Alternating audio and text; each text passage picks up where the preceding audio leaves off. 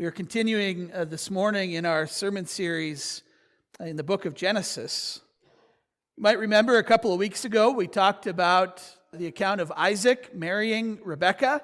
In Genesis chapter 24, Abraham sent his servant to find a wife from his extended family for his son Isaac. And if you remember, I mentioned that those were the last words that we would hear from Abraham, setting in motion the plan that through his family, by which God would fulfill his covenant of making a great nation, blessing the whole world. And so in the opening words of chapter 25 of Genesis, Abraham dies. Verse 8 says, Abraham breathed his last and died in a good old age, an old man full of years, and was gathered to his people. Sort of a unique phrase, that phrase, gathered to his people, that we see elsewhere in the Old Testament. It's not particularly pertinent to our text today, but I want to mention it because it is pertinent to the season in which we find ourselves. Scripture says Abraham died and was gathered to his people. We know that it can't mean that he was buried with his ancestors, because that isn't true. He was buried alongside his wife Sarah, not among his people. And so as we zoom out and we look at what Scripture teaches, it becomes clear that Abraham was gathered together with those who had died in faith, those who had died believing, trusting in the promise of God. Remember, God started making promises all the way back in Genesis chapter 3, when he promised that the seed of the woman would come and crush the head of the deceiving serpent. And from the moment that sin entered the picture, God was promising to save. And so, dying in faith, Abraham is gathered together in the land of the living with all who die, trusting and believing in the promises of God. But here is why this is particularly meaningful this time of year. In 2 Sundays, we will gather together to worship the risen Lord Jesus Christ. And Scripture teaches that because Christ has risen from the dead, all who die trusting in him, all who die in faith, will also rise. Abraham being gathered to his people is a reminder of the hope that we have, that resurrection day is approaching, when all that is broken will be undone, when disease and death and decay will cease forever. Abraham's body was in the ground in memory, but his soul was gathered with his people, awaiting the resurrection. And there's one other aspect of sort of the text between our text a couple weeks ago and today's text that I want to hit on, and that's from Genesis chapter 25, verse 5, where it says this: Abraham gave all he had to Isaac. Abraham had other children. We've heard that already. He had other sons. But Isaac was the son of the promise. He was the one through whom God would fulfill all of his promises. And so Abraham gives his blessing and his inheritance to Isaac, that God's redemptive plan might move forward. And that brings us to our text for today.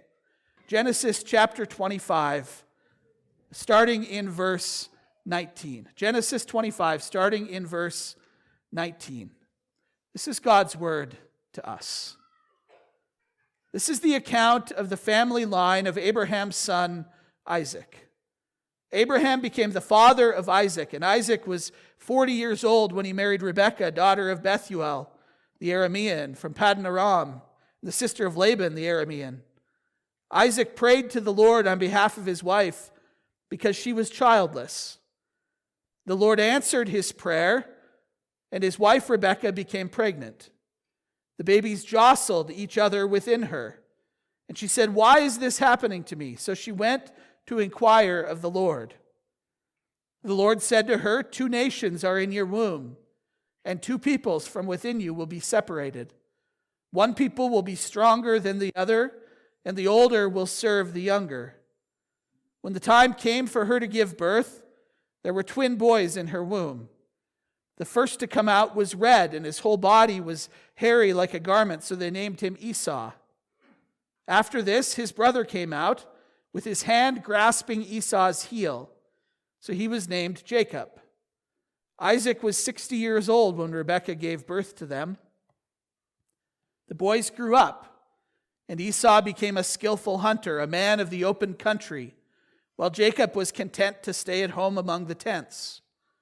Isaac, who had a taste for wild game, loved Esau, but Rebekah loved Jacob.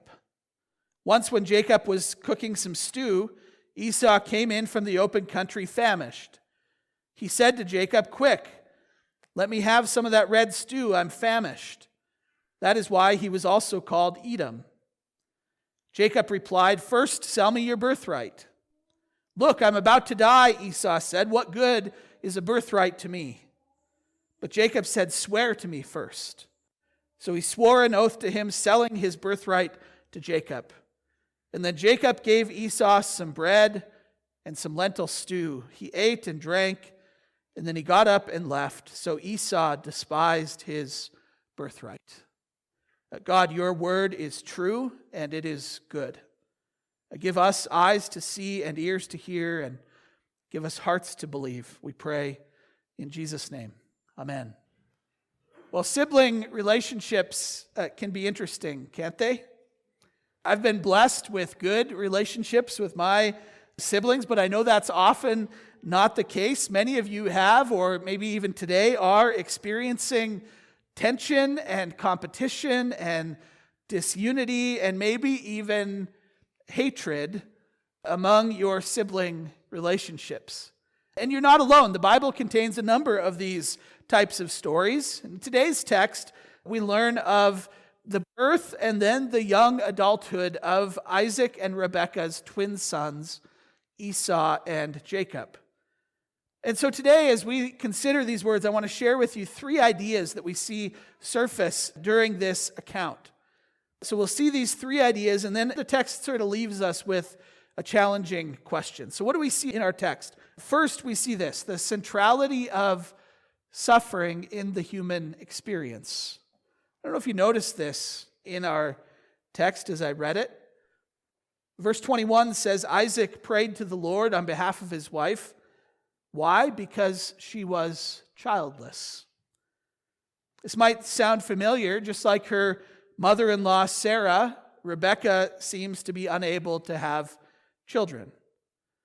There is still some stigma in today's society regarding infertility. It's a difficult road that I know some of you have walked. Angela and I spent a few years on that journey as well. And what people who have never experienced infertility don't understand is that it's particularly cruel because it steals the joy out of life's joyful moments. Your friends are announcing pregnancies, and you're simultaneously joyful for them and forced to grieve silently and alone. You see a baptism at church, and you hate yourself because jealousy and resentment creeps in. It's a type of suffering that most people largely have to suffer in silence. And this was even more profound in Isaac and Rebekah's day, when perhaps the primary social role of the woman was to produce children. Rebekah and Isaac are, as far as we can tell, faithful to the Lord, doing the right things. But the reality of sin and the reality of the brokenness of our world extends even to Isaac, the son of the promise.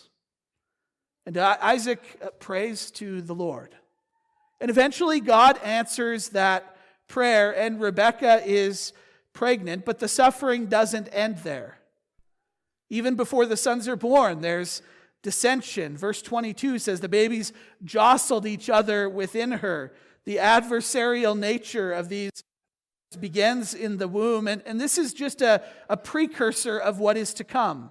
The competition, the division, the heel grasping between these two boys would be ongoing. And what we see is that even among the faithful, even for those at the center of God's will and God's plan, suffering is a reality. At our Wednesdays in the Word study on Wednesday evening, we studied John chapter 9, the account of Jesus' healing of a man who was born blind. If you remember, the disciples ask him, the narrative begins with the disciples asking, whose sin caused this man to be born blind? And of course, we know there are multiple causes, multiple reasons for suffering. Sometimes the suffering that we experience is the natural consequence of our choices. It's just what naturally happens when we make certain choices. Other times, Scripture tells us that it's God's correction in our lives. Sometimes it's just the reality that we're born in a broken world where nothing is as it should be. And then in the case of the blind man, it was the reason for the suffering, Jesus tells us, was so that God's power, God's goodness, God's glory might be revealed. But here's what we discover, and we see it so clearly in our text for today, that where there is suffering, and there's always suffering, we also find the mercy and the presence, the promise, and the salvation of God. Where there is suffering, we find the mercy and the presence and the promise and the salvation of God. And that is absolutely true in the story of Isaac and Rebekah, of Esau and Jacob. We see the centrality of suffering in the human experience, but also the mercy and the promise of God. What else do we see in our text? Second, we see God's sovereign choice and plan. When Rebekah notices the jostling and the struggling within her, she cries out to God. She prays to the Lord, and God answers her. And in verse 23, we get this message, this oracle from the Lord about these two yet unborn sons. And this is what the Lord says to her: 2 nations are in your womb, and 2 peoples from within you will be separated. One people will be stronger than the other. The older will serve the younger. Now, there are a couple of ways to understand this oracle, this message from God. It'd be perfectly reasonable in a situation like this to attribute these words to God's foreknowledge, to his perfect knowledge of all that is and all that will be. That God is outside of time, that he's already present in that future moment, that he knows what will take place. And of course, all of that's true, but we might be tempted to simply say that God knows the future of what will happen between Esau and Jacob, and so God is simply declaring here the reality of what he sees. But Scripture doesn't give us the luxury of viewing this text that way. From that simple perspective, I want to share 2 places that this story resurfaces later in the Scriptures. The first one is in Malachi chapter 1. Not sure if you've read Malachi recently and paid attention to how the book begins, but listen to Malachi chapter 1, starting in verse 2. It says this: I have loved you, says the Lord, but you ask, how have you loved us? Was not Esau Jacob's brother, declares the Lord. Yet I have loved Jacob, but Esau I have hated. And I have turned his hill country into a wasteland and left his inheritance to the desert jackals. Think back to those 2 nations that God mentioned to Rebekah. 2 nations are in your womb who will be separated. Verse 30 of our text tells us that the nation of Esau would become known as Edom.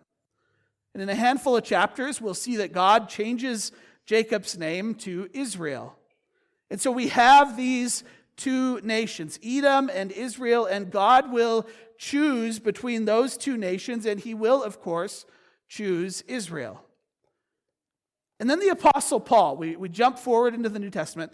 The Apostle Paul grabs onto this concept and gives us more explanation about God's sovereign right to choose. I'm going to read from Romans 9. Jacob and Esau resurface. Paul reflects on our text for today. Romans 9, starting in verse 10.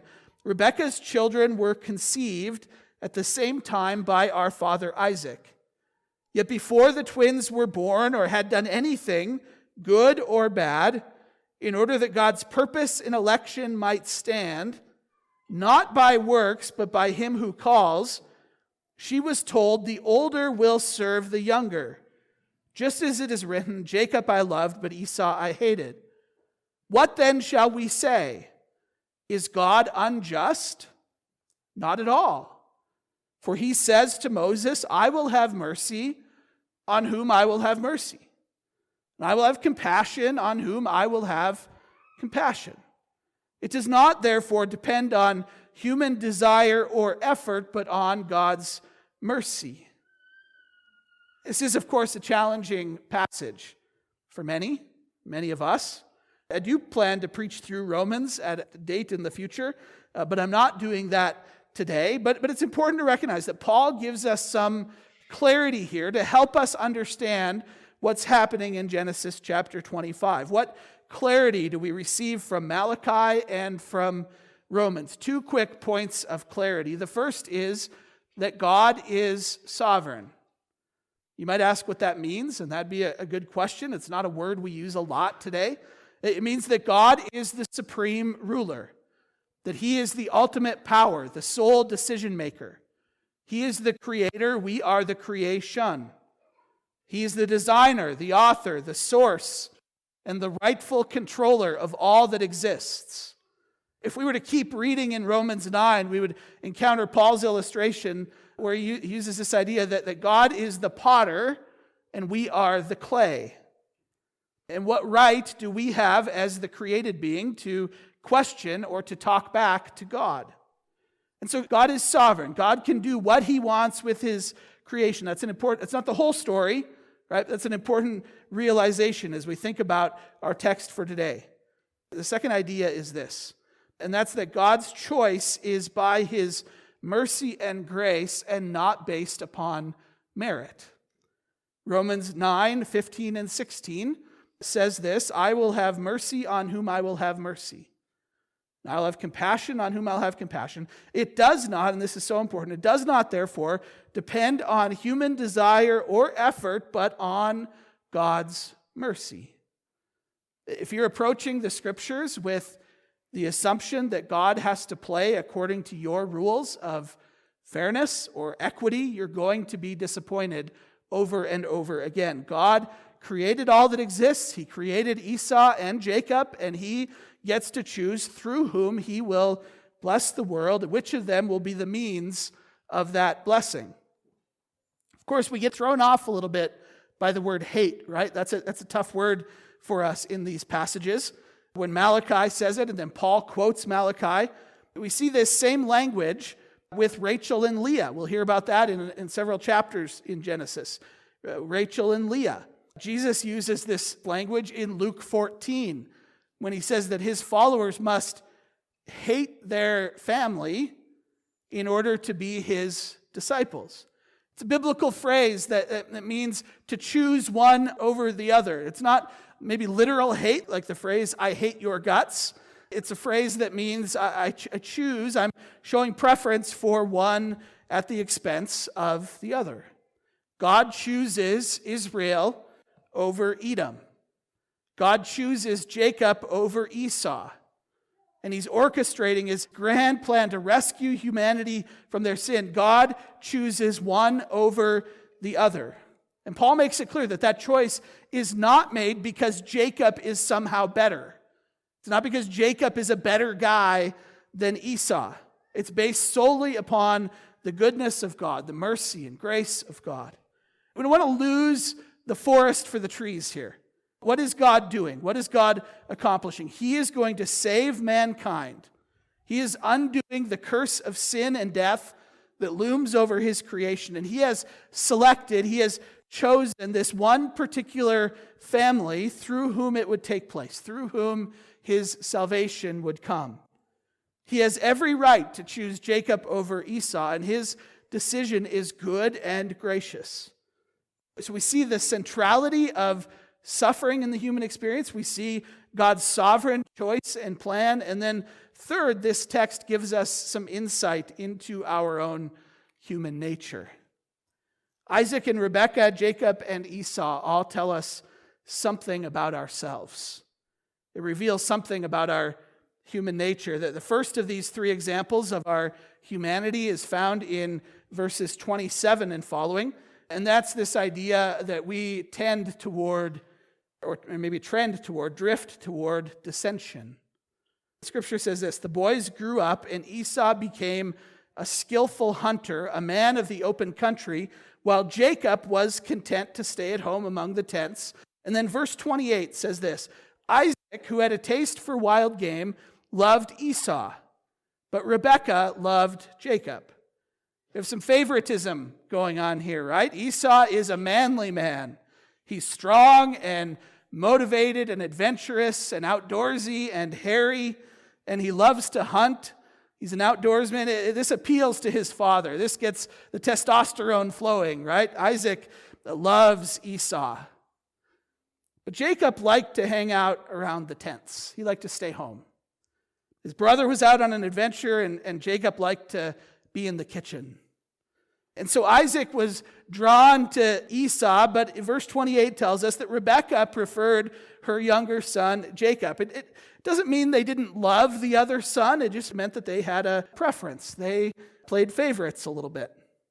Now, of course, Rebekah had an advantage in this, right? Because she had heard this message from the Lord.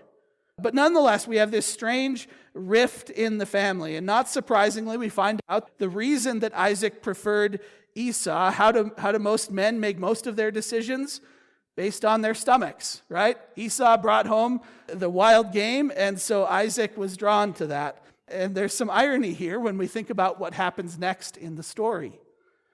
The second example of our human nature in this text is exploitation. As humans, we are prone to take advantage of opportunities that lie in front of us. Oftentimes, even when it's at the expense of our neighbor, of even our family. Verse 29 says, "Once when Jacob was cooking some stew, Esau came in from the open country famished. He said to Jacob, 'Quick, let me have some of that red stew. I'm famished.' And Jacob replied, 'Okay, but first sell me your birthright.'"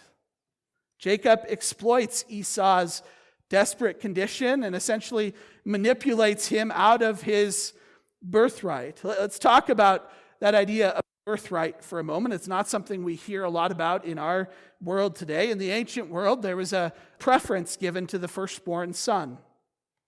The expectation was that the firstborn would be the one to carry on the family name and the family business. We don't think much about that in our culture today. But of course, if you follow, for example, the British royal family, you know the importance of birth order and birthright. And it's still not uncommon today among farm and ranch families, for example, for the firstborn to be offered the first opportunity to take over the operation. In ancient Israel, the firstborn would have been given a double portion of the estate. His inheritance would be twice as much as that of his brothers. We see this idea of the firstborn in the sacrificial system too. The firstborn of the herd were to be dedicated to the Lord. The first fruits of the crop were to be taken to the temple as an offering to God. The firstborn son had a privileged status over the others. And it is this privileged status that the famished, exhausted, starving Esau sells for a bowl of stew.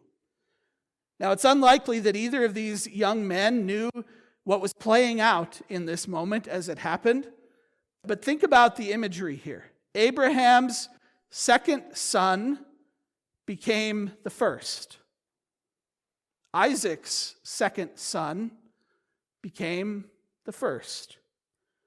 The Jews were the first, and they rejected the Messiah, and so the Gentiles who received the Messiah were made first. Many parallels we see in our text today. Jacob exploits his brother's condition and convinces him to give up his birthright in order that he may be first. But one more window into our human nature that I want to share, and that's what Esau tells us about ourselves. The story of these brothers again surfaces in Hebrews chapter 12. Hebrews chapter 12. Listen to how the pastor, speaking in Hebrews, describes Esau's actions. Hebrews 12, verse 16, it says, "See that no one is sexually immoral or is godless like Esau, who for a single meal sold his inheritance rights as the oldest son." How does Hebrews describe Esau? Godless. That might not be our first description when we think about this story, but it makes sense when we think about it. Why did Esau so willingly sell his birthright? Because he had no sense of what God was doing, no interest in the things of the Lord. He lived for the moment, for adventure, for his flesh. The Bible doesn't tell us a whole lot else about Esau, but ancient Jewish tradition actually has a lot to say about Esau. It's pretty interesting. Ancient Jewish tradition actually vilifies Esau. For example, one ancient Hebrew document says that on the very day that the birthright was sold, the very day that Esau sold his birthright to his brother, he had just previously committed adultery with a woman who was engaged to another man. And that could explain why we see what we see in Hebrews chapter 12, why it's paired with sexual immorality. Again, that's not in the Bible. We don't see that in the scriptures. It might not be true. But what is true is what happened in our text. That Esau despised his birthright and all of the blessings that accompanied it for a bowl of stew. And Hebrews calls him godless for doing it. But of course, we probably see something of ourselves in Esau, willing to sacrifice the long term for what we think we need right now, governed more by our eyes and by our stomachs than by what is right and good, easily deceived and prone to tunnel vision, being quickly distracted by the concerns of today to the point that we almost forget about the Lord and about spiritual things. It's amazing how God does things like this. Takes a story from thousands of years ago concerning people that we have very little in common with and uses it to hold up a mirror in front of us in which we see ourselves, our own sin. The truth is, we are Isaac and Rebekah. We are prone to dissension. We are Jacob, quick to exploit, to manipulate, to deceive, to take advantage of another when it will benefit us in the moment. We are Esau, making decisions with our flesh, with our eyes, with our stomachs, godless at times. I mentioned at the beginning of the sermon that our text leaves us with a challenging question. And that question is this: is your hope in the flesh or in the promise of God? It's my hope that you will wrestle with this question a little bit today. Is your hope in what you can see with your eyes, in what makes sense, in what you feel today, in what you can accomplish, in your own ability and strength and experience, or is your hope in the promise of God? You see, the whole firstborn brotherly competition nonsense is pointing us forward to something better. God's intention with this story of Jacob and Esau isn't just that we walk away from the text with a reminder to be nice to our siblings and not to trade what is important to satisfy a temporary need. Those are good lessons. We should be nice to our siblings. We shouldn't be willing to sacrifice long-term good for short-term gain. But the concept of the firstborn, this idea that's so profoundly introduced in our text today, is not just filler in the story. It's not just there to create a little bit of drama and tension. It's part of a series of breadcrumbs that are scattered throughout the scriptures. We're intended to follow to see where they lead. And when we follow these firstborn breadcrumbs, eventually we arrive in Colossians chapter 1, where Paul ties this together for us. Listen to Colossians chapter 1. I'm going to read these words for you. I'm going to start in verse 13 if you're wanting to follow along in your Bible. Colossians 1, starting in verse 13. Listen to these words. For he has rescued us from the dominion of darkness, brought us into the kingdom of the Son he loves, in whom we have redemption, the forgiveness of sins. Now listen to this. The Son, Jesus Christ, is the image of the invisible God, the firstborn over all creation. For in him all things were created, things in heaven and on earth, visible and invisible, whether thrones or powers or rulers or authorities, all things have been created through him and for him. He is before all things, and in him all things hold together. And he is the head of the body, the church. And then we hear this word again. He is the beginning and the firstborn from among the dead, so that in everything he might have the supremacy. For God was pleased to have all of his fullness dwell in him, and through him to reconcile all things to himself, whether things on earth or things in heaven, by making peace through his blood shed on the cross. And then these closing words from Paul. Once you were alienated from God. You were enemies in your minds because of your evil behavior. But now he has reconciled you by Christ's physical body through death to present you holy in his sight, without blemish, free from accusation. God weaves together this wild relationship between brothers and scatters throughout the story these breadcrumbs, this idea of the firstborn, this imagery to lead us to the true firstborn. The firstborn over all creation, the firstborn, as Paul says, from among the dead. What does that mean? That's a reference to the promise of resurrection. That Jesus took you who by nature, because of your sin, were alienated from God, cut off from God, and he brought you near. Jesus is the true and better firstborn. And so we turn to the cross. We confess that we are like Isaac, Rebekah, like Jacob and Esau. And we believe the good news that while we were still in our sin, while we were alienated from God, that Jesus died for us. The true and better firstborn went to the cross for you, died for your sin, to reconcile you to God. Let's pray. God, we give you thanks for your word.